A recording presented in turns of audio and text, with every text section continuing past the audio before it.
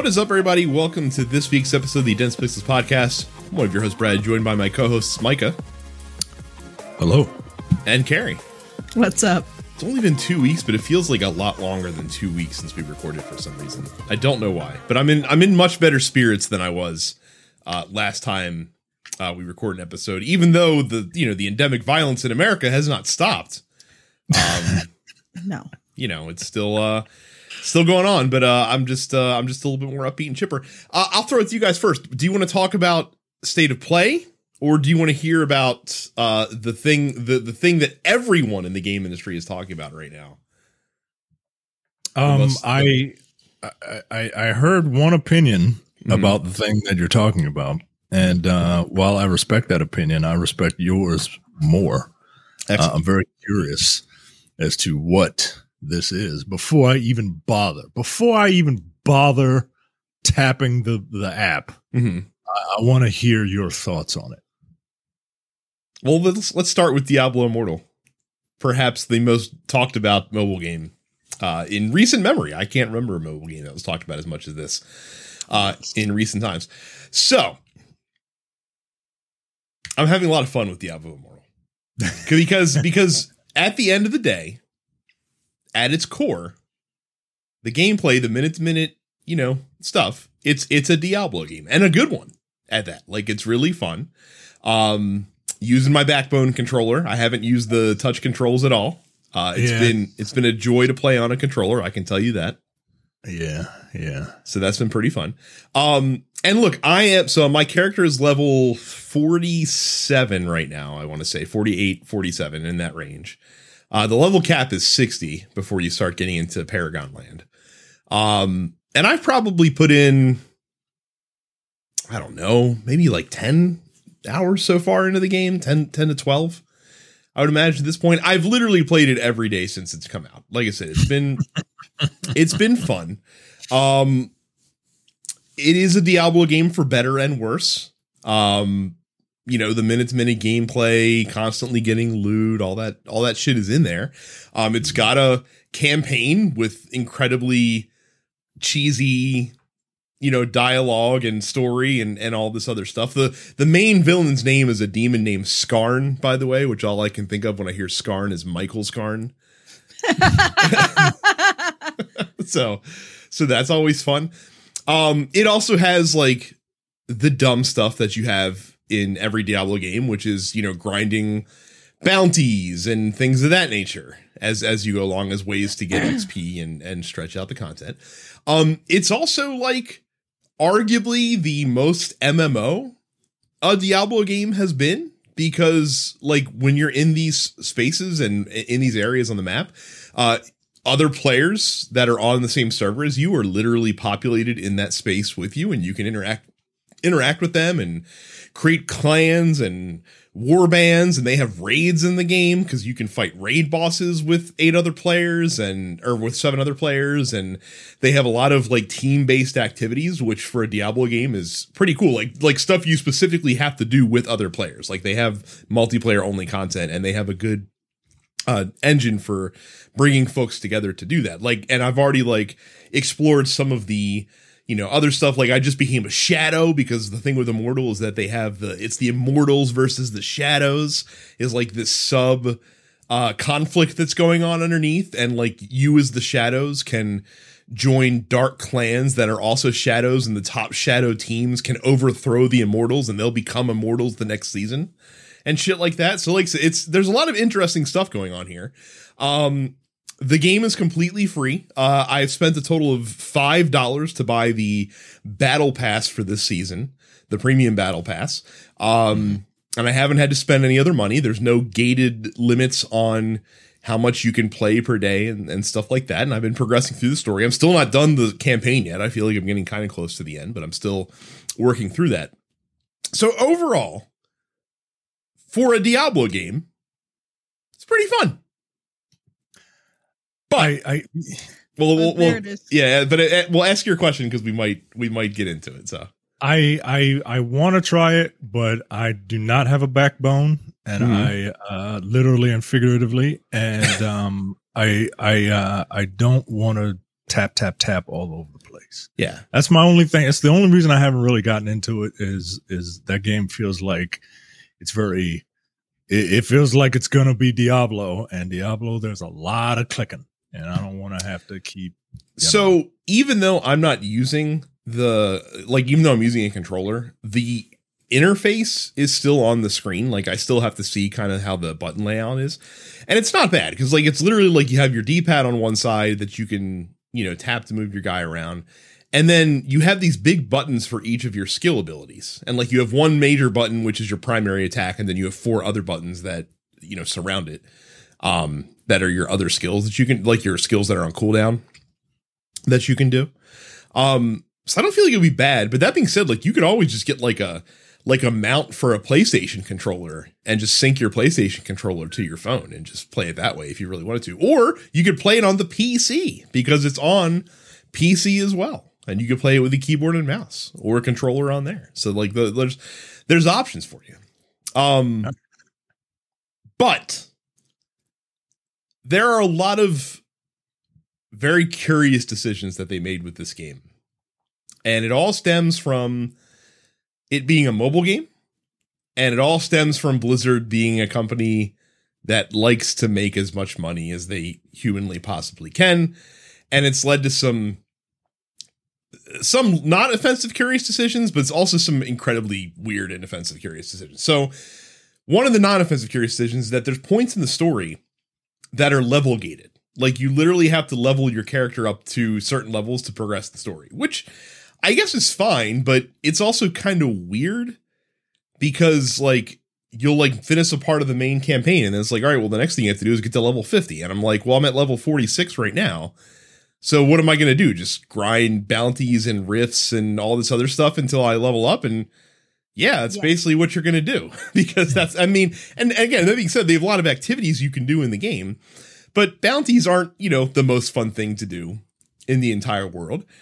Rifts are fun, but that leads to the other incredibly curious thing that they've done. So they have 2 types of rifts. They have the challenge rifts, which are basically challenge your build and see, how hard of a challenge it can take on. And you start at 1, and I'm at challenge rift 10. I think the highest challenge rift that anyone's unlocked so far is 60.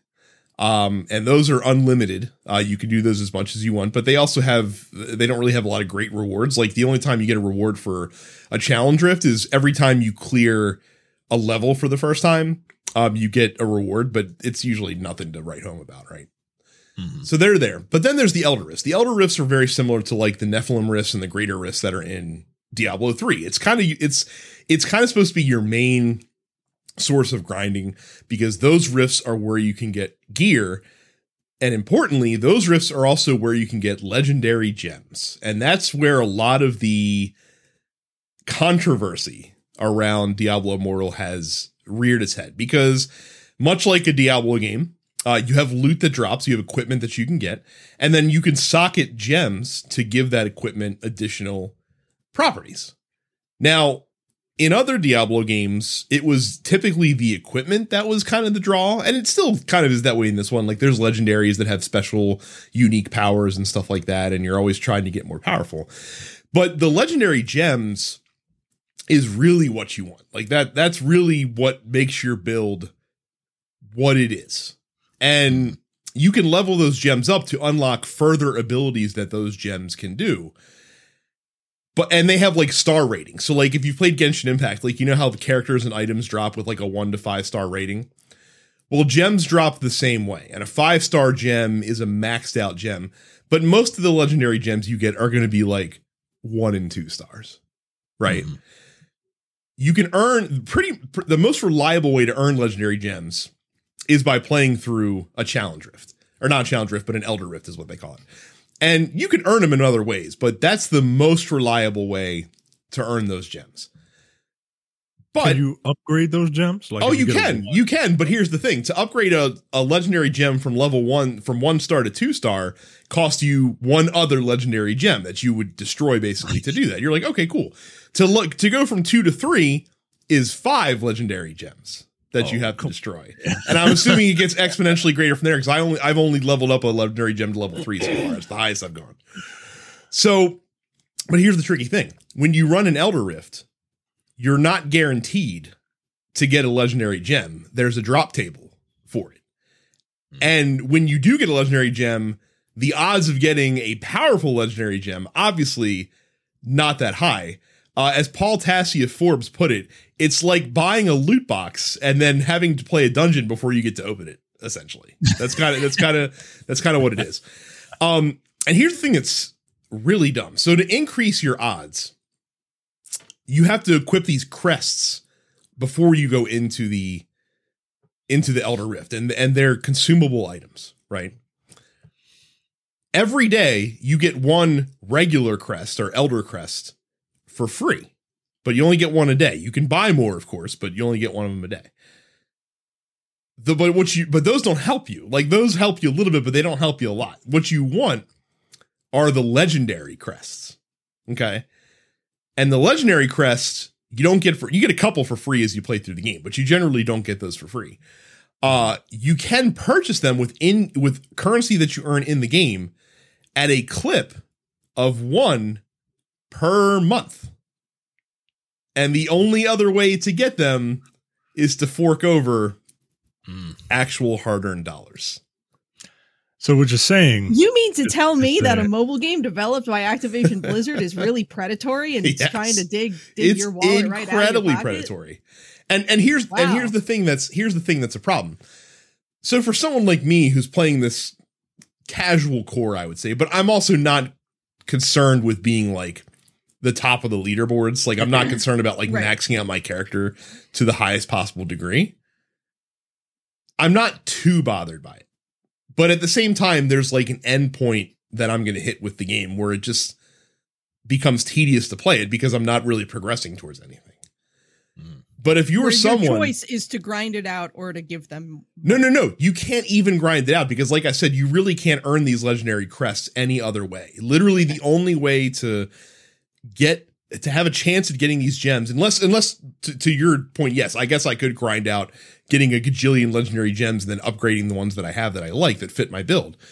But if you want to truly like min-max your way to success in this game, it will literally cost you money, to the point that somebody, I don't know who, but somebody did the calculations. To get a fully maxed out character in this game could cost you upwards of $100,000 of real American money if you paid your way to do it, essentially. Yeah, I heard it's $110,000. Yeah. That's a big ass whale. Well, and here's the thing. It didn't have to be this way. Like, you have a fun game. And well, the thing that I don't understand to some extent is we have 2 other Diablo games that are currently on the market that are very good. And we have Diablo 4 that's coming next year, probably, which is, I would presume, is going to be very good. So it's not like this is the only way to experience Diablo. Like, if anything, playing this game has made me think, I wonder if I should pick up Diablo 2 finally. Like I might be in the mood to actually play through Diablo 2 and do all that. I am not going to, I'll buy a battle pass. I might even buy one of like the cheap discounted you know how mobile games here's this like booster pack for completing this area that comes with this shit. Like, I might buy like 1 or 2 cheap one of those. I'm not going to spend more than $10 a month on this game. And even then, like what does $10 a month get you? Not really a whole lot. And like, you can literally see, I think Asmongold did a video on YouTube of him running free dungeons, like running regular dungeons with free currency versus like running with the legendary crest that you can pay for. And it is wildly different, like the rewards that you get. They are literally telling you, hey, like drop money if you want to get powerful in this game. And that really fucking sucks. Like, it's a really huge fucking bummer to see that, because say what you like. And that's the thing that boggles my mind about this, that Activision Blizzard has experience in making a very successful free to play mobile game. That's not like, I mean, people have complaints about Hearthstone and rightfully so. It's not perfect, but you can do a lot in Hearthstone for very little money and still feel like you're getting your money's worth, to the point where you want to give them money. Like, we talk about all the time on this show how there's a handful, a small handful of games that are either free to play or very low cost to entry that have microtransactions that deliver such a good enough game experience that you don't feel bad handing your money to those people because you don't feel like you're being cheated out of it, or you don't feel like that you're being funneled to spend it. Like, it's like, hey, I'm having a good time with this. I'm going to reward the developers. And here's $20 to buy this thing that'll give me some extra stuff in this game that I'm already enjoying. Apparently Genshin Impact is like that as well. Like Genshin Impact is a gacha game with a Breath of the Wild fucking, scene on top of it. But people enjoy giving money to that game because there's a lot of content in that game that you can play that's genuinely free. That's not going to rake you over the coals for money. And Diablo Immortal, once I get past the story, I'm really curious to see what draw there is to really continue grinding up my character, because there are certainly power gaps in the game. Like you have like a PvE ranking, or not ranking, but like a PvE power level and a PvP power level, because they have PvP in the game as well, which is also really fun. And I would imagine that those gains are going to slow once you hit the max level, unless you start like, oh, now you got to get these gems. Here's the thing, everything they say where they're like, oh, all of your gear, there's no pay to win. There's no pay for gear in the game. That's true, unless you count legendary gems as gear, which, considering they're integral parts of these builds, they absolutely are. It's like buying a gun or getting a gun for free, but like buying bullets like $1,000 a bullet or some shit. Yeah, it's like I said, and I just don't understand why they felt like they needed to go that route. I understand why they did it, because they felt like they could, but I don't see why they feel like they needed to do that, because this, it's Diablo, it's a property that has millions of fans that would have been excited about this game, that became excited about this game when you're like, oh, it's coming to PC. And it got the game got a lot of good press, and they were hyping it up and talking about it and all this jazz. You didn't have to make it this harsh. You really didn't. Because I have a feeling that you would make as much money catering to people, to a wider swath of people willing to give you a little bit of money, than trying to go whale fishing, which is what they're doing right now. And apparently, like most people think that this game is, designed specifically for the Asian market, where they don't give a shit about this stuff. Like, they will absolutely spend money on these games because they're kind of used to it. And for us in the US, unless you're a mobile gamer, it's shocking how much money that they expect you to dump into this game. Yeah. $100. What? Yeah.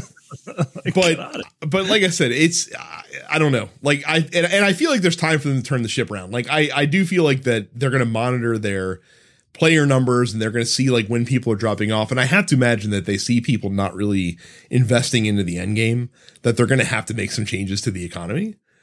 But sure. But in the meantime, it's better to beg for forgiveness than ask for permission. Sure. Right? see what you can squeeze out of these people, and then you look like heroes, right? Right. Oh, well, we see you guys don't look like it's classic corporate bullshit, right? Yeah. I get it. But wow. Yeah. So Micah, that being said, the game is fun and you should play it if you want another Diablo experience, but just kind of know what you're getting into and set guardrails for yourself. So I like Diablo, but I'm not like you said, I'm not one of those people that's like, I gotta fucking min-max my character and do everything I need to, right? I just want to kind of mess around with it on days that I have to go into work. So I'll give it a shot. My big thing is just how is it going to play on the phone? But we'll see. I'll give it a shot. I go to work on Thursday. I'll give it a shot. Well, just so you know, I am on the Eternal Conflict server. So if you want to be able to meet up, then you're going to want to go on that server. Yeah, that was another thing. That's another reason why I didn't start it yet, because I saw you had to pick a server, and I was like, all right, well, let me figure out what server Brad is on. Eternal Conflict. Yeah. Okay. Eternal. So there you go. There's that. Well, Michael, why don't you tell the fine people about our wares before we move on to talking about the state of play? Yeah. So go to densepixels.com/fans and get invited to our Discord there. Talk about a lot of stuff. We talk about wrestling, how Cody Rhodes had the worst purple nurple ever. Jesus Christ. and how Cam is like, it's a work, bro. It's a work, bro is the dude I told you of wrestling parlance. And you can talk about games, like everyone talked about state of play. We talk about gaming news and stuff like that. Go to densepixels.com/fans. Not to slow you down, but I mean with Key 3 being this week, like it's probably bound to have a lot of chatter inside of the Discord. Just saying. I mean that's the name from now on. That's it.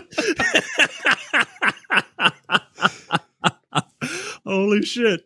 Go to youtube.com/densepixels, hit the subscribe button, and then hit the bell, and then give us a like, because we like you, and you should like us. And you Great job. You should subscribe to all of the TNP Studios podcasts, wherever you get your podcasts. Sorry, Jay is sending me messages about his favorite person in the world, The Rock, who he has a blood feud with for some strange reason. He hates The Rock. I mean, fine, but like, is he just upset about like the Black Adam poster or something? I think so. Okay. Yeah, I think so. Not upset. Is there a Black Adam poster? There is. Yeah, there's a Black Adam poster. And you can hear us talk about it when you subscribe to the Nerd Pocket. Maybe not Black on. We're not. Well, I guarantee you, we're not going to talk about it on Black Cinema, but you could subscribe to that show anyway. Coming Distractions is probably where we'll talk about it. And you get the weekly preview episode of the Look Forward Political Podcast. And because that's not enough, go to densepixels.com/premium for $5 a month or $50 for the full year. You get access to a bunch of other podcasts, including The Airing of Grievances, No Time to Bleed, The Men with the Golden Tongues, Upstage Conversations, and the full hour and a half, 2 hour-ish episode of the Look Forward Political Podcast. That is densepixels.com/premium. The new Men with the Golden Tongues episode should be up by the time you're listening to this, because I just keep forgetting to post it because I'm an idiot apparently, and I think I'm going to create a Key 3 channel inside the Discord for all of the Summer Games Fest, E3 adjacent talk. That's gonna be out there. So make sure if you're in the Discord that you keep an eye out for that. Sony had a state of play that was very well regarded by most people. Yeah, last week. It was a good one. Yeah, let's just fucking walk through this shit. Mike, are you excited about Resident Evil 4 remake? I as noted before, I don't have a backbone. But it does look really good. I like these Resident Evil games. But I never finished 4. Mm-hmm. Really? Yeah, and apparently 4 is literally the best Resident Evil. That's what I've been told. That's what they say. I don't know if they're correct on that though. I mean, I had a blast with 5. I know that's blasphemy to say, but 5 is the only one that I have spent any extensive amount of time playing because I am a baby back bitch, and that game is just sort of a fun It's an action game, man. Yeah, it's an action game where you get to live your white man fantasies of going to Africa and killing a bunch of black people in grass skirts, chucking spears. The 3rd level has black people in grass skirts chucking spears, and it's okay because you got a black partner. Get out of here, game. Get out of here. But I really like 5. I played a lot of 5 in undergrad and in college. Resident Evil I think is a fantastic series, and it's just one that I am not going to play. I'm very excited that they're remaking 4 because it feels like Capcom has been in sort of a renaissance these last few years. Mm-hmm.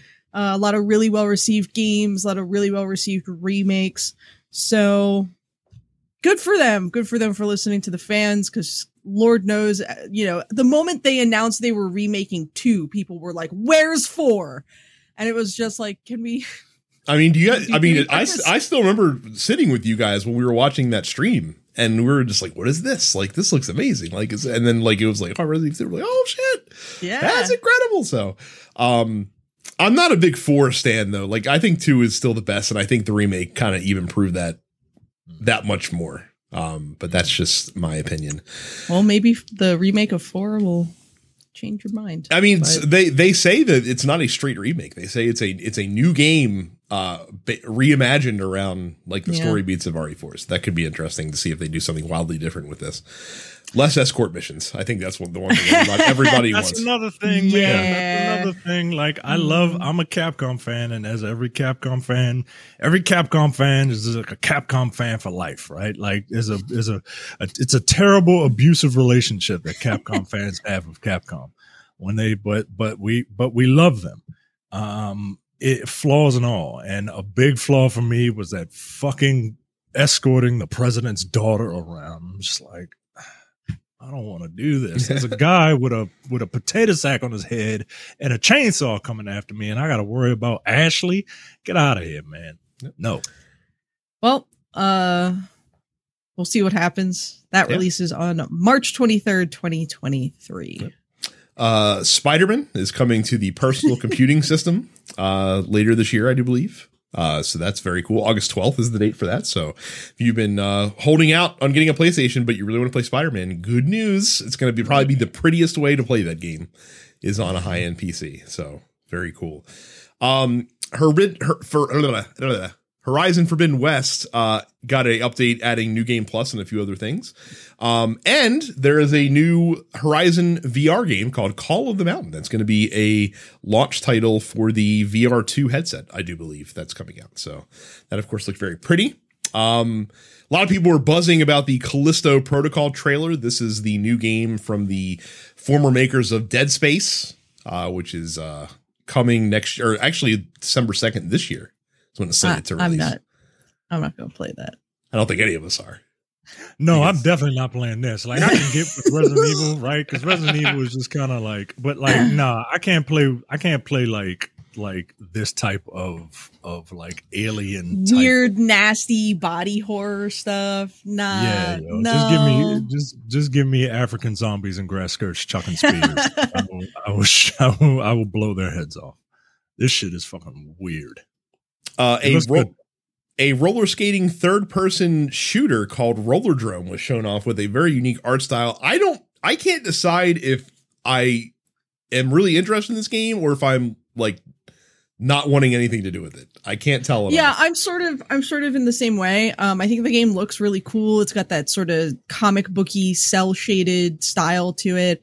I'm a big fan of the idea of taking like a roller skating game and adding some other wacky bullshit to it. Mm-hmm. I just like, I look at the trailer and it seems unpolished. It seems very unfinished. And it's coming out in August. So I don't know how good it's actually going to be. I hope it's good. But the animations or lack thereof were really bothering me. Yeah. They were like, seemed very sort of like stock animations for a lot of the characters, which is always disappointing to see. But I hope it comes out and it's good and it's fun. Yep. A game directly marketed to Carrie called Eternites is a action dating sim that's coming out next year. Yeah, for PlayStation. This is like an indie title, which is interesting because it looks very polished and next gen for an indie game. Apparently Eternites is an action game that has dating sim elements to it, which is cool. Hope the action portion is good because otherwise I'm not going to play it. I'm not just going to play, I'm not going to play a crummy action game to get to a decent dating sim. Let's see. Resident Evil Village and Resident Evil 4 are going to have VR content. I don't know what that means precisely, but I think Village is coming in its entirety. Okay. To VR2. And then I think they were just like RE4 content in development. Gotcha. And I don't know what that means. No Man's Sky is also No Man's Sky should be cool in VR. It could also be very motion sickness inducing, I imagine. And then they're doing a Walking Dead game for VR. A sequel to the one that currently exists. So Saints and Sinners came out a little bit. Terrence said it was good, I do believe, when he played it. Tunic's coming to PlayStation, which I'm looking forward to. I'm really looking forward to that coming to Switch, but I'll take it on PlayStation if it doesn't come to Switch. That's coming out in September. Stray is going to be free if you have like the top tier PlayStation Plus subscription. That comes out in July. Game looks I'm excited interesting. for Stray. Yeah. Look, if anything bad happens to that cat, I'm going to burn Sony's headquarters down. If anything bad happens to that cat, I'm not going to care. Now these last two, we're going to go a little out of order because we have more to talk about with the second of the two, especially, given two of the assholes in this fucking podcast. But the last thing they showed was a new trailer for Final Fantasy 16. I gotta say, I was hoping for more gameplay. I guess there were some gameplay bits in this trailer as well. I will say this. I don't think I've been as excited for a Final Fantasy game to come out as I have been for this since probably Final Fantasy VIII.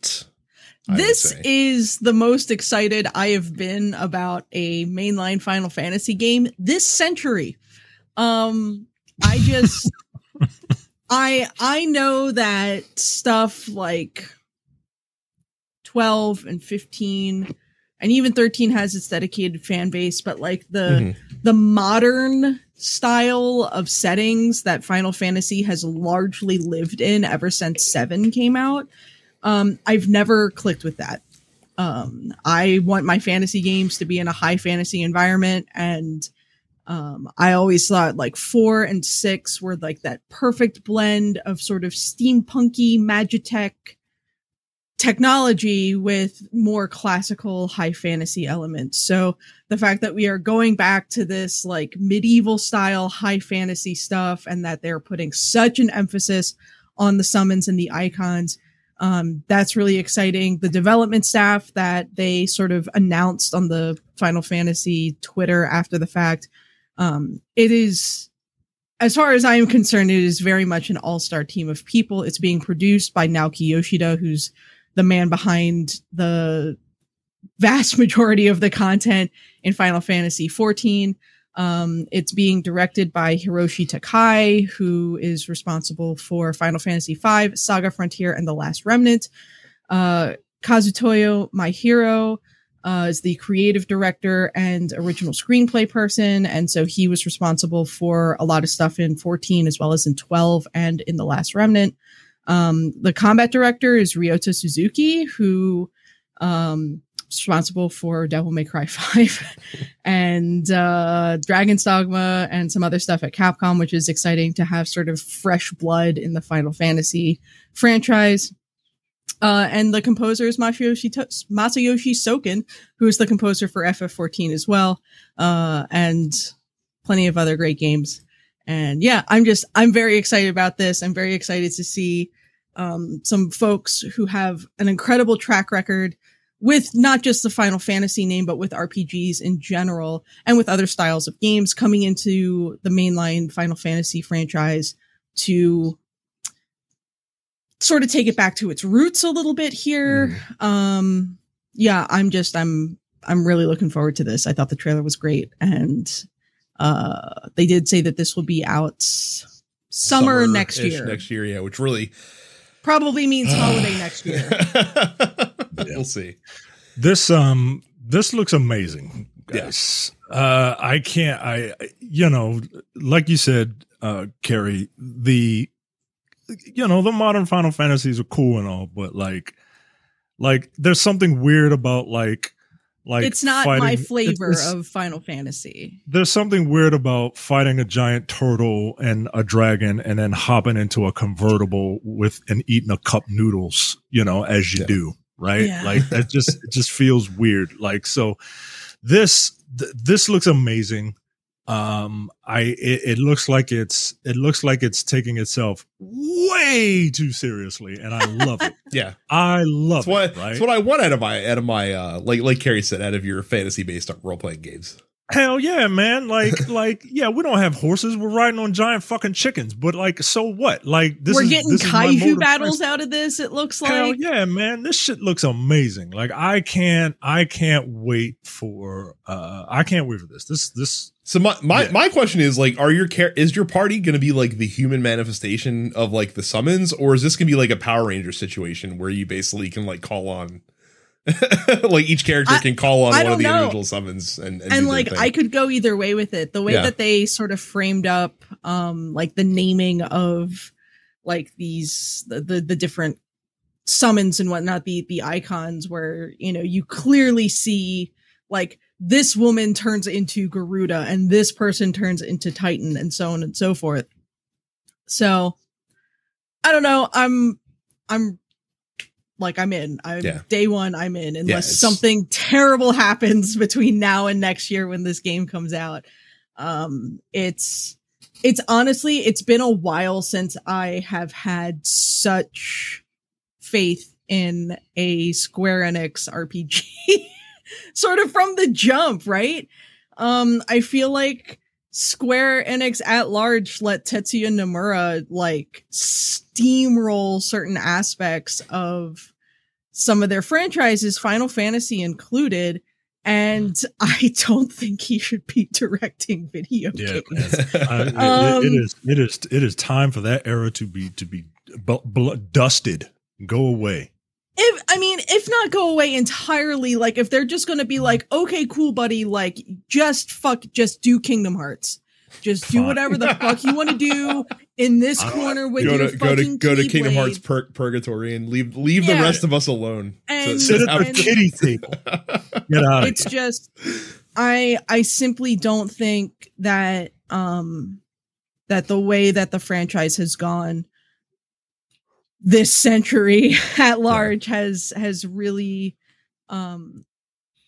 I don't want to say it hasn't been good. It hasn't been good for me. It's been good for plenty of other people. I mean, you know, for fuck's sake, Final Fantasy 15 was critically lauded in many aspects. I just, you know, I can't look at that and connect to it as a fan of older Final Fantasy games. That's just sort of where I'm at. So yeah, FF16 was a great thing to end on. Definitely got me hype as shit for this game. So I'll tell you what got me and Micah hype as shit was the second to last thing that they showed in this conference, which was an extended look at Street Fighter 6, which they changed the logo, which is good. Yeah, the new logo is like dope as shit. Like they did a good job with that new logo instead of making it look like fucking clip art or whatever the hell it was before. Literally Adobe stock art. Yeah. Yeah. So, Micah, why don't you take us through what appears to be some of the new features of this brand new Street Fighter game, the first we've gotten since 2016? So the big thing in this trailer is it looks like you are going to be walking around Metro City. Yes. It seems like there's going to be a big push for single player content. Like I think they really did take Street Fighter V and the lessons from Street Fighter V to heart. Mm-hmm. Because this looks like a fully like feature rich, like super, like it looks like they're putting money and time and care into this. And it looks great, right? Like even like I know like people in the fighting game community don't like the word casual, right? But like you have to appeal to people who are just like, oh, this maybe looks kind of cool. Maybe I'll check this out. If you want these things to survive, you know what I mean? Like, and so anyway, the trailer takes us and we see a character running through Metro City. It looks like you can fight randos on the street for some strange reason. Yeah. You can literally be a street fighter in this game. Yeah. And then it goes and shows off 4 characters. Luke, you know, all right, your hair looks dumb. Jamie, who looks awesome, right? Chun-Li, everybody's favorite world warrior, and Ryu, the stalwart. And when I see the game in action, it's using RE Engine, and I love the slightly more realistic proportions, right? Like they're not like Street Fighter doesn't have realistic proportions. Like if you look at the hands and feet, like they're big, but they're big so that they're big for a reason, right? So that your eyes can like keep track of where the limbs are. But I love the fact that I love the way it looks, right? It looks great in motion.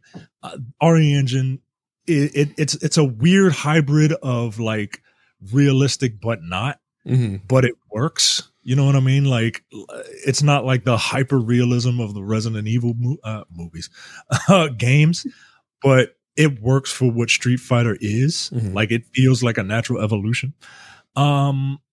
There's in the trailer, it looks like they're taking aspects from all of the best Street Fighters. Yeah. And the the vibes are very like Street Fighter 3-ish to me, which is a good thing. I think to return to that sort of like hip hop's like not the right term, but like I don't know. It feels like they're catering to a more like modern aesthetic. It feels urban, right? Yeah. It feels street, right? And I get what they're going for. I love it. I've been looking at some of the things that you can do in the game. So they have this new system called the Drive system, and it's basically like every Street Fighter has a gimmick, right? Like Street Fighter 2, they introduced like hyper fighting, right? Like fighting at ridiculous speeds because, right? Street Fighter 3 introduced parrying. Street Fighter 4 introduced focus attacks. Street Fighter 5 introduced V skills. Street Fighter 6 and Street Fighter Alpha introduced like alpha counters and grooves and stuff like that.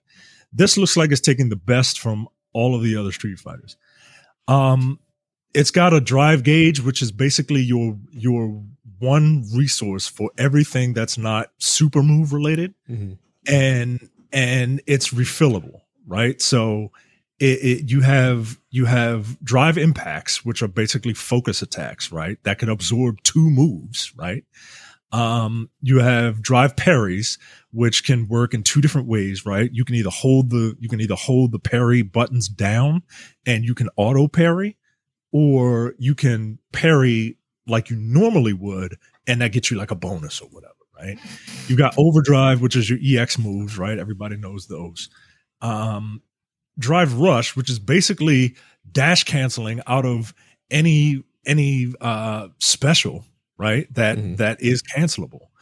And drive reversal, which is basically your alpha counter. And as a person who really, really loves like Street Fighter Alpha 2, like alpha counters are basically your combo breakers, right? But you have to be blocking. It's just basically like a get off me mechanic. Yo, it feels like they're giving you a lot of different tools that you can make fights very, very interesting, right? Like I'm super excited for where this game plays. They have something called a modern control scheme, which is used to kind of get newer people or people who are not into fighting games to get them to kind of jump in and start having fun and start doing stuff. And I know people people who play fighting games kind of scoff at that, and I get it, right? Because like it's not for you. Don't right. It's not for you. It's just not for you. That's the thing, is that it's interesting because like the people that would gatekeep that kind of stuff, like they don't understand that it's in their interest to not be that way. Like it's in their interest to, like you said, to grow that community as much as possible. And to, I mean, that's all gatekeepers. You know what I mean? Like that's literally all gatekeepers of any fandom. But yeah, you need people.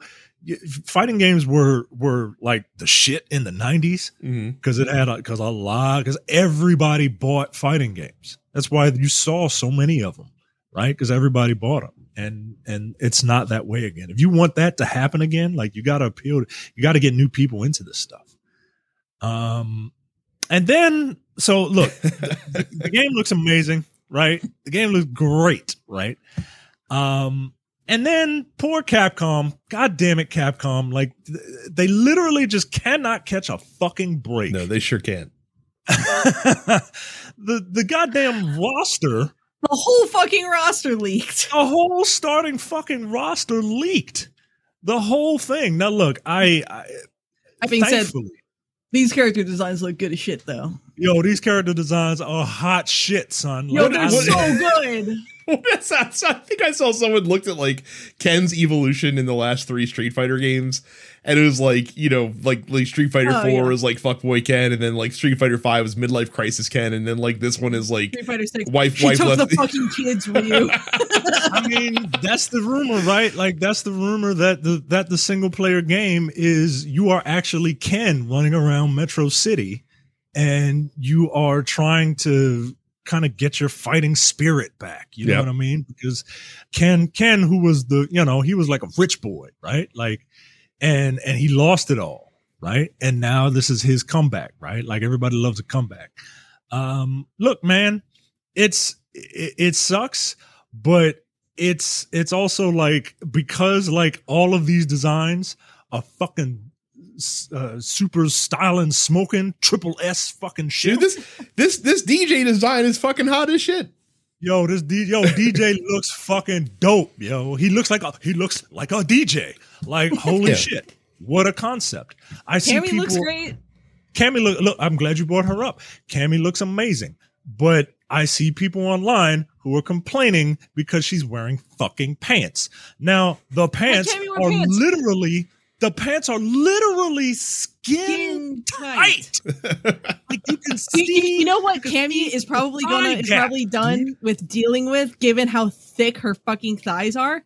Chafing. You know what doesn't happen if you wear pants? Chafing. I mean, plus, are we also going to act like that her like OG costumes aren't going to be available at some point? There's video of Cammy doing her super move with her OG outfit, right? So like everybody calm down. You could still fap to Cammy all you want. But like all of these designs look so fucking dope. Like I can't tell you how much I am super excited to play to see even all of Blanca these. looks fucking stylish. Like Blanca got a romper on, yo. Like he's got Chun-Li, I think Chun-Li looks amazing. I've seen people complain about Chun-Li because her legs are covered up. Her legs were technically kind of covered up before. Like she's a Chinese woman with black legs. Like, come on, yo. She also like her alpha costume. She was wearing pants. Like it's not like this is a new. It's not like this is a new thing. This is the perfect combination of her Street Fighter 2 classic look and the alpha look. Like it's amazing. Yeah. Every single one looking of like these a dilf. And then we see the new characters, right? Like there's Luke. All right, whatever. Put some shoes on, dummy. There's big Italian lady who looks dope. There's Jamie. There's Lady Abel. There is Baby T-Hawk. There's fucking the former owner of the Chelsea Football Club.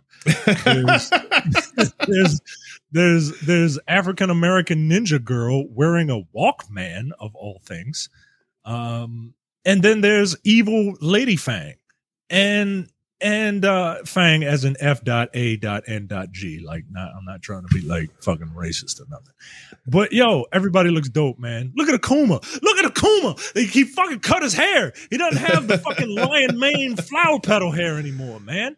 He looks dope. Look at tied it up. It looks great. Like, look at stupid ass Ed looking like an Abercrombie and Fitch model. Why the fuck is a dude from from Germany just named Ed of all things? My question. Everybody's favorite evil waifu, fucking Juri is back, and she looks great. Look at Rashid. Looking fucking dapper as shit. Looking like he's fucking just rich. Look, he's fucking awesome, dude. And Zangief is channeling his inner Hulk Hogan. Like, he's getting older. He switched from the tights to the pants. Yeah. We don't want to wear the fucking briefs anymore. Fucking Dawson looks great. Like this is the perfect evolution. That's the perfect look at Dawson. Looks like what Jay's father-in-law looks like with no hair. like he looks dope, yo. Look at my man Gal. Look at my man Gal. You cannot keep those guns in a fucking flight suit. Bam! Like he's just popping out of his. And is he wearing? He's got a beard? He's got a beard. I mean, that's not like military, like legal. Maybe like, he's retired at this point. I'll take it. I'll take it because fucking beards make people look dope. So even Honda, look at Honda, yo. Like I don't give a fuck about sumo wrestlers, but this dude looks like he's a fucking evil Yakuza sumo wrestler, yo. All of them look dope, yo. All of them look dope. I can't wait. It sucks that they got released because that's how you market a fighting game is like, who's it gonna be? Release. Yeah. But at the same time, like the hype is still there for me, man. Everybody looks dope. I love it. I can't wait for this game. February. It's not like it's probably going to come out in February because that's when all Street Fighter games come out for some strange reason. February. But yeah, man. Look, I'm down. I'm down. You mark me down. Look, I am not a fighting game person because I don't like the fighting game community because of the gatekeeping bullshit, and I'm not very good at fighting games. I tend to do fighting games, when I have friends over, if I'm at a friend's house and, just to have fun. If there's a compelling single player aspect to Street Fighter 6, I might have to pick Street Fighter 6 up. I've always liked Street Fighter. I've always liked the characters. I have very fond memories of playing Street Fighter 2 on SNES at friends' houses as a kid. And so if 6 is really leaning into the single player aspect in a big way, it might get me back in, man. Like I just,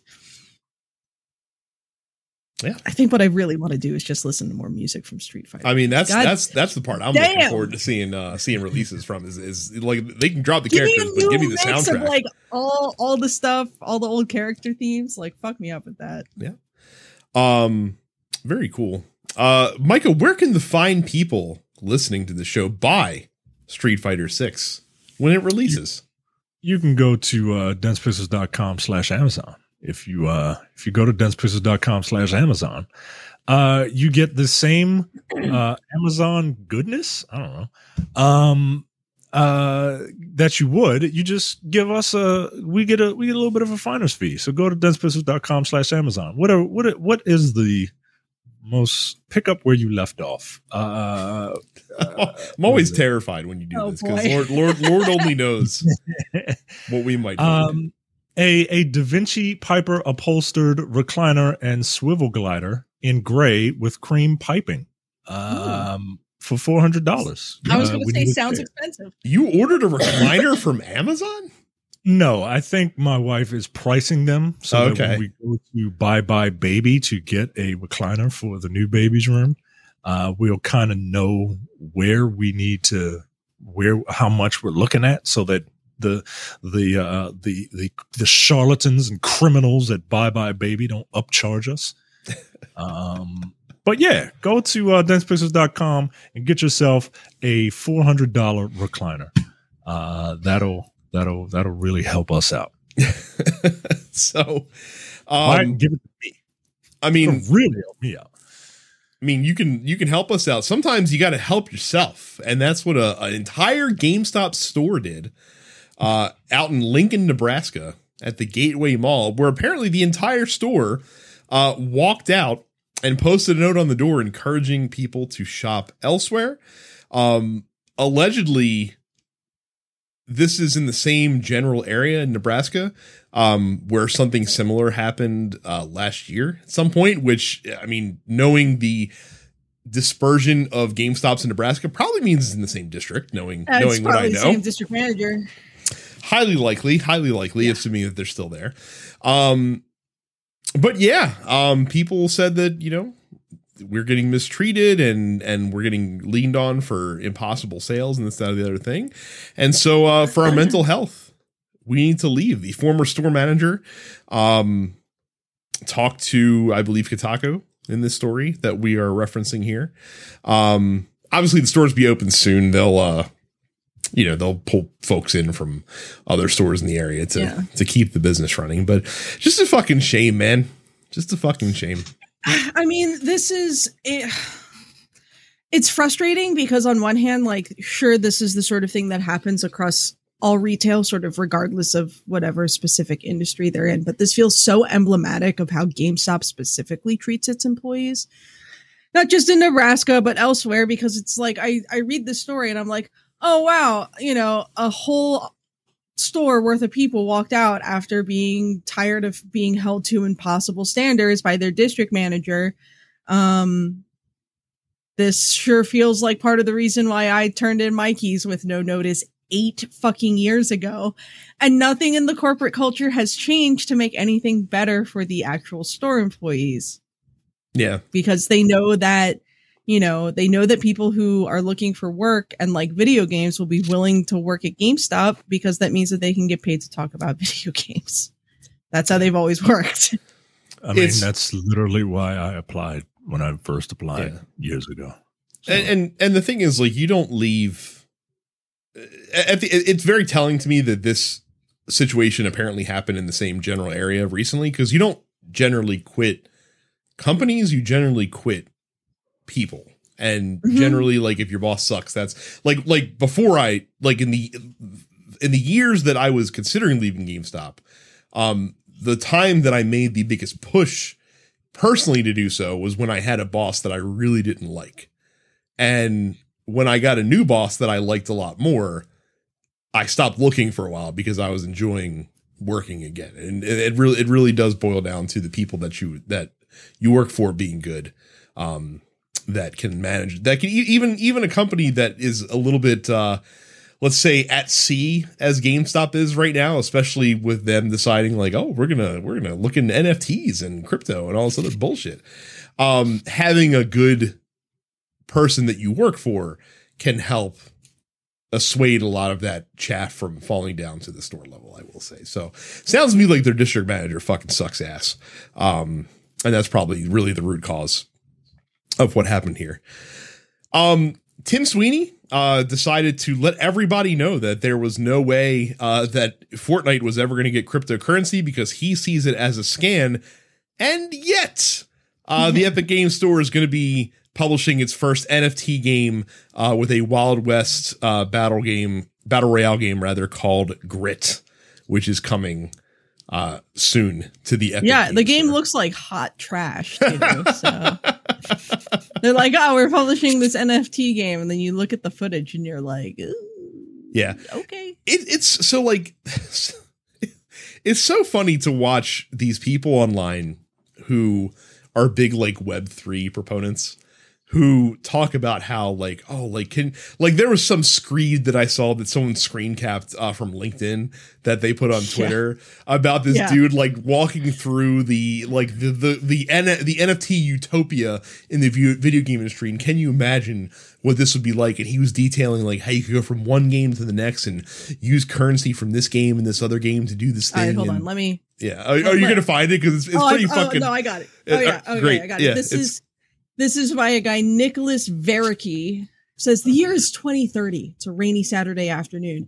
You've just finished mining 30 obsidian ore playing Crypto Crush Saga. Before you get too far, this also reads as the most LinkedIn post of all LinkedIn posts. Oh, it absolutely is super LinkedIn. Super LinkedIn speak. You open up the Elder Chains online and feel a rush of excitement. Your buddy from school has spent the last 2 years becoming a master blacksmith, and he has agreed to turn the 10 obsidian ore into an obsidian battle staff, a huge upgrade over the mithril mace you've been wielding for the last weeks. It'll take him an hour or so. In the meantime, you hop into Clash of Guilds and use the remaining obsidian to upgrade your town hall to the next level. That should keep your village safe for now. You wish you could fast forward time to tonight. Your guild has plans to go for a deep run into the wilderness and the old school rune chains. And your prospects of a successful run and great loot have never been better. All members have been spending the past 2 weeks grinding for better weapons, and you've agreed through a vote to use the guild treasury to buy everyone a new full set of red dragonhide armor. Tonight's objective is to kill the level 128 frost giant hiding in the Cave of Sorrow. He has a 5% chance of dropping an immaculate orb of brilliance, of which there are currently only 4 in existence. This orb can be used as a power source in an upcoming space exploration game and should give your guild a great advantage in reaching distant galaxies first. A 5% drop rate is low, but you're feeling optimistic.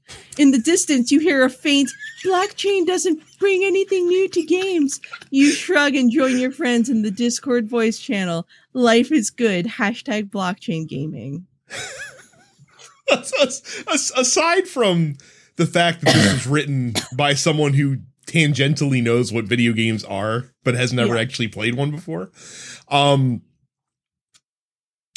It's so funny how all of this shit just gets kind of steered back around to like microtransactions and to the same kind of bullshit. Like I love that, like, 5% doesn't seem good, but you're feeling like roll the dice tonight. I'm just like, of course.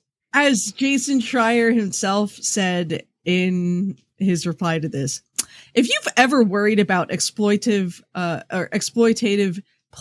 play to earn mechanics growing prevalent in the video game industry, just remember that the people investing hundreds of millions of dollars into them think that their biggest selling point is that. That sounds like it was prepared by someone that delivers that to people that they are about to swindle into a pyramid scheme. 1000%. Yes. Again, this is what you tell people who also don't play video games, to get them to invest into the video game industry. Is like, oh, this all sounds like general nerd speak to me. It must be incredibly authentic and entirely possible. And the funny thing is that there, like, as I saw someone else point out online, of all the things they detailed here, absolutely none of it technically would require the blockchain to exist. What it would require is one video game server. Yeah, one developer able to share assets across, multiple games that they develop. Like, that's what There's it would take. no part of that required blockchain even a little bit. So if such a linked environment across multiple games was something that the game industry desired, the game industry could make it happen. The problem is that they all are better off being siloed because sharing that resource across space is not financially conducive to being successful. So, once again, blockchain continues to be fucking dumb. So Dragon Age, for some reason, announced the title of the new game, and that's it. Which is called Dreadwolf, of course. So there you go. Micah, do you like the very purple logo that they released for it? I mean, I am partial to purple. I do like it. Look, I just need to. I'm very curious. The name is fine. The name makes sense, right? Like, we're gonna figure out what the fuck Solus is doing, and what I'm gonna crack that egg. Yeah, man. Like, what is your fucking problem, dude? Look, it gives me an excuse to go back and play Dragon Age Inquisition, sure, which is A-okay with me. But yeah, there's really not much, that's the name. Yep. And, I like the name. It makes sense. You're figuring out what the hell Solus is doing. I get it. Like, when's it coming out? Yep. Not this year, and probably not next, if I had to guess. So yeah, we got a while away still. And also the QA contractors that work for BioWare in Edmonton voted to unionize. So there's another video game organization that has decided to organize their labor, which is very smart. Finally, in the news, look, I'm sure that many of you out there that are fans of one Sonic T. Hedgehog tire of me making fun of the Blue Blur relentlessly for his games that are normally very, hot garbage that people somehow talk themselves into being good. Look, I'm not here to judge your life choices. You can be wrong, and that's fine. No, they're not good platformers, Joe. They're not good platformers. They're not. However, I just want to point out that the Sonic game developers make it really easy to make fun of Sonic games. And another great example of that was the reveal of Sonic Frontiers, which is a new open world Sonic the Hedgehog game, 3D open world Sonic the Hedgehog game that's allegedly coming out this year. They say it's going out this year, and I don't know how I feel about that. So that all this week there's actually been footage sort of trickling out through IGN, because that was, I guess, the deal that they had. Your main source for Sonic the Hedgehog news. And like on one hand, I think certain things look really cool and interesting, and on the other end of things, I'm just like, this world, this island feels sort of empty. Like, I don't really know what's going on. I can't really glean any plot from this at all. Like, I want it to come out, and I really want it to be good. And I really think it has the potential to be very good looking at the trailers. But I also think it has the potential to be very bad. And I worry, given the history of Sonic the Hedgehog in 3 dimensions, that it might be the latter. It is not an accident. It is not an accident that the most beloved Sonic game, the most highly praised Sonic game that has come out since Sonic 3, for fuck's sake. And actually, that's not fair. Since Sonic Adventure was Sonic Mania. And it's because Sonic Mania took Sonic the Hedgehog back to its roots, which is where people fell in love with Sonic the Hedgehog. Even though the games aren't actually good platforming games. But that's neither here nor there. Yeah, like, do people like Sonic for his personality? Like, because his personality is from a bygone era. There's a lot of reasons to like Sonic the Hedgehog, I think. What, chili dogs? I like, you know, he was always sort of positioned as like the edgier, cooler alternative to Mario, and you know, obviously very much became his own thing. I mean, the Sonic franchise and the character designs at large have always gone by rule of cool. Where the fuck do you think Shadow the Hedgehog came from? They're like, all right, cool. How do we take this already cool looking character and make him even cooler? Let's make Edgelord the Hedgehog black and red. Just crank it up. Cloud Strife the Hedgehog. I love Shadow the Hedgehog. Completely unironically. I'm wearing a fucking Big the Cat shirt right now. Yeah. Look, Sonic fans, be thankful that you somehow, defying logic, got 2 entertainingly good Sonic really movies. Fun movies. Yeah, and just kind of give up the ghost at this point. I don't know what else to tell you. Look, I feel I'm very mixed on how Sonic Frontiers is looking so far. I hope it's good. The combat seems sort of interesting. Some of the boss fights that they showed today during the Sonic Central presentation, which was different than the footage that IGN had. Mm-hmm. There's like a boss where it's like this big sort of flying serpent basically, and you like run along his back and like run up to the head and like whack it. I'm just like, it almost seems sort of Shadow of the Colossus-ish in a way that is, I think, cool and interesting. Yeah, I hear you. But one of the things that is off-putting to me about this is that this world looks hyper realistic, and Sonic the Hedgehog looks like Sonic the Hedgehog. Now I know that like the movies, but like at least in the movies, like the Sonic has like texture to his like quills and stuff like that. This looks like a very good high-res version of the cartoon Sonic in this hyper realistic world. And I don't know. It just, I mean, I guess you get used to it. I'm not gonna, the world looks empty, but like this is, you know. But also it's like you want to be able to run really fast for a long period of time without running into anything, right? Right. So it has to be empty to an extent. Right. So look, I'm trying to reserve. Fuck that. This game is going to be trash. It's going to be fucking hot garbage. And it's going to be fucking awful. And I'm calling it here now. Not that this is a bold prediction by any stance of the imagination, any imagination that a 3D Sonic game is going to be a fucking dumpster fire. But I can assure you that this game is going to be a fucking dumpster fire and be awful.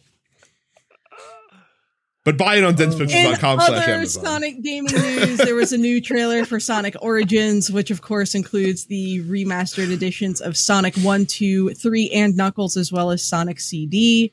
There are some remastered stages, and then like new modes like mirror mode are being introduced and whatnot. So if you are preferential to the classic Sonic the Hedgehog, Origin should hopefully scratch that itch.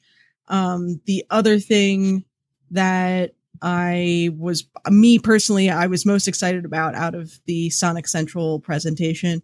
Last year they did this big 30th anniversary Sonic Symphony Orchestra show that included, I believe, a London-based orchestra, as well as Crush 40 and a couple other guests. That was a year ago? That was a year ago. I remember that like it was like recent. The years have absolutely blurred together. That was a full year ago. Jesus Christ. Yeah. They're going to tour that symphony, which is really exciting.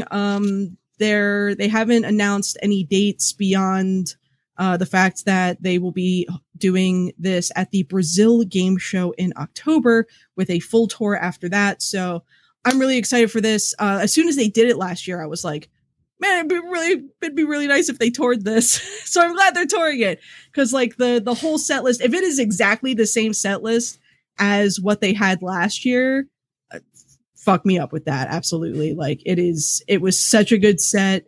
I mean, they had Sonic 1, 2, 3 and Knuckles medleys, as well as a Game Gear medley. They had a Sonic Mania medley. They did a medley of stuff from Sega Saturn.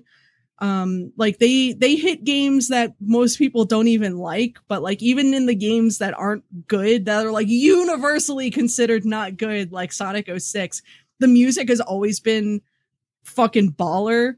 So it was cool to get all these orchestral renditions of that stuff. Sonic Lost World, Sonic Forces, and then all of the sort of vocal songs like Open Your Heart and Sonic Heroes and Sonic Boom and I Am All of Me from Shadow the Hedgehog.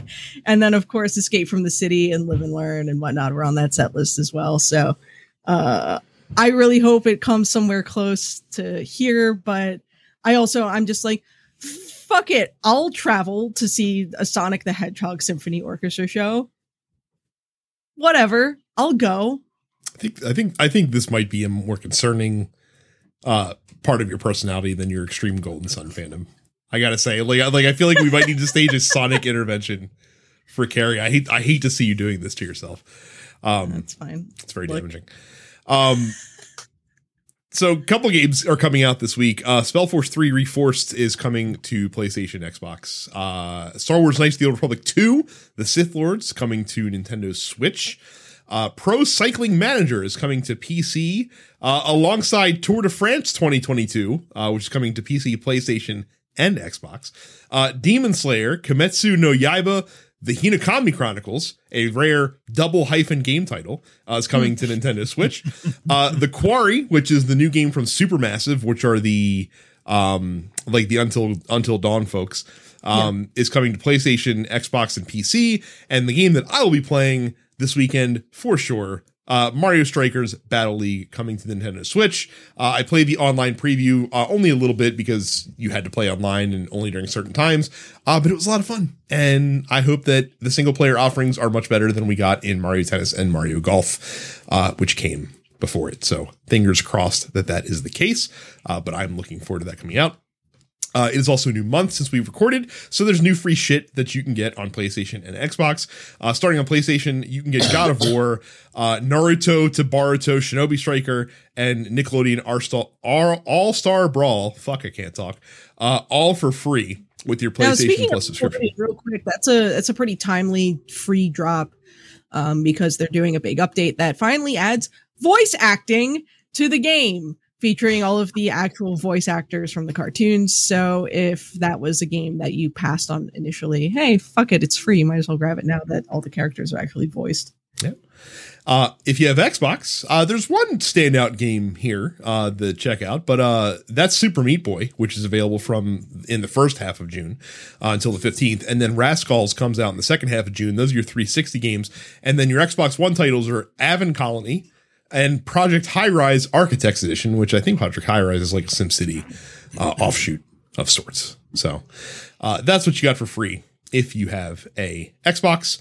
Now we take it to the Dense Pixels post office, where I have to figure out where we left off from the last episode. What was the last episode? So probably the 30, not the 31st, the 24th. 24th. Anything after the 24th? Yeah, we talked about, I think I talked about the F1 podcast in the last episodes. That's where we left off.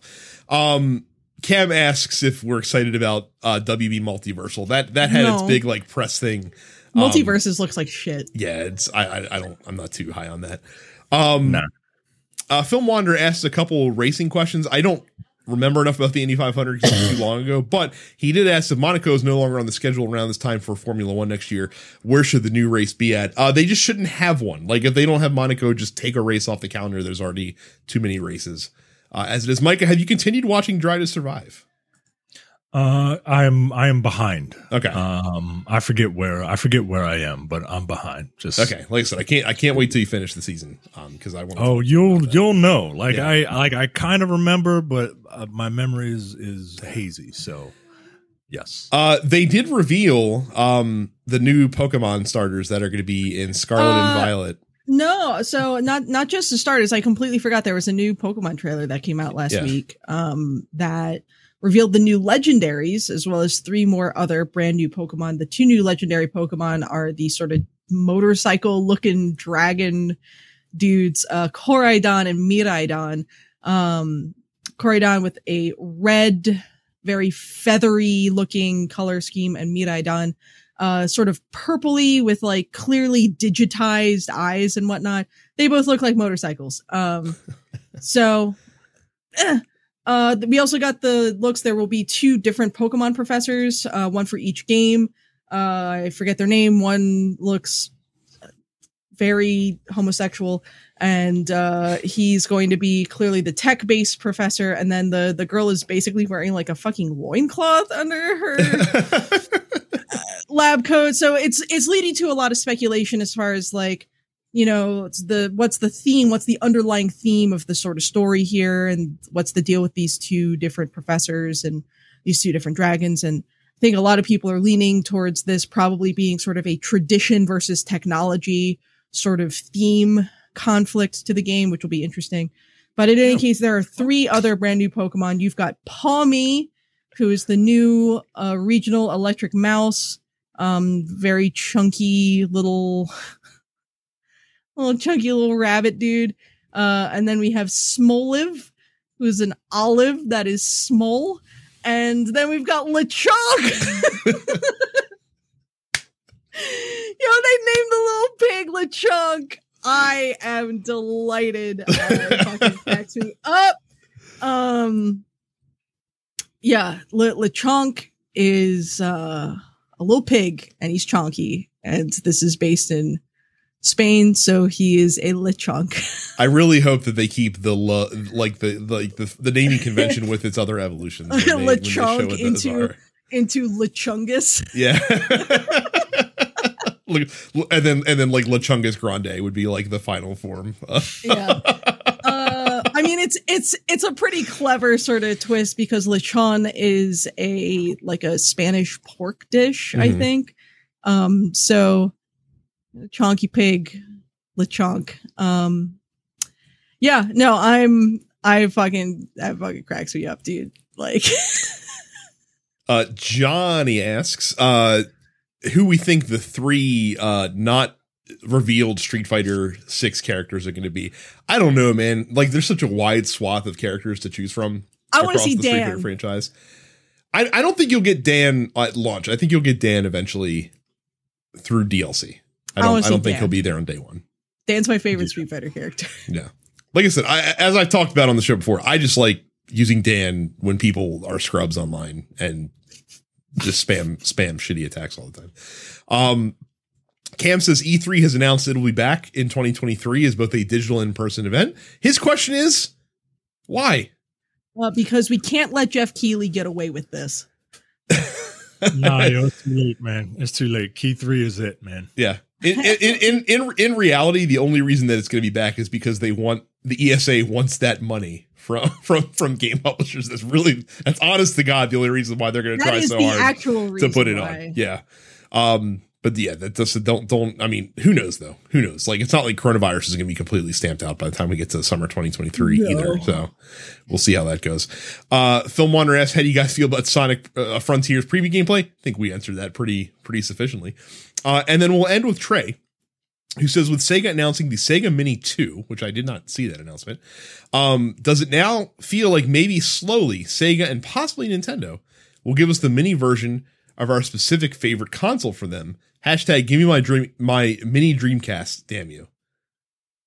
I don't know. Do you think, because the problem with a mini Dreamcast is that it would require a lot of partnerships that yeah Sega doesn't necessarily have anymore. Yeah. To get the best games from the Dreamcast, because a lot of the best games were third party.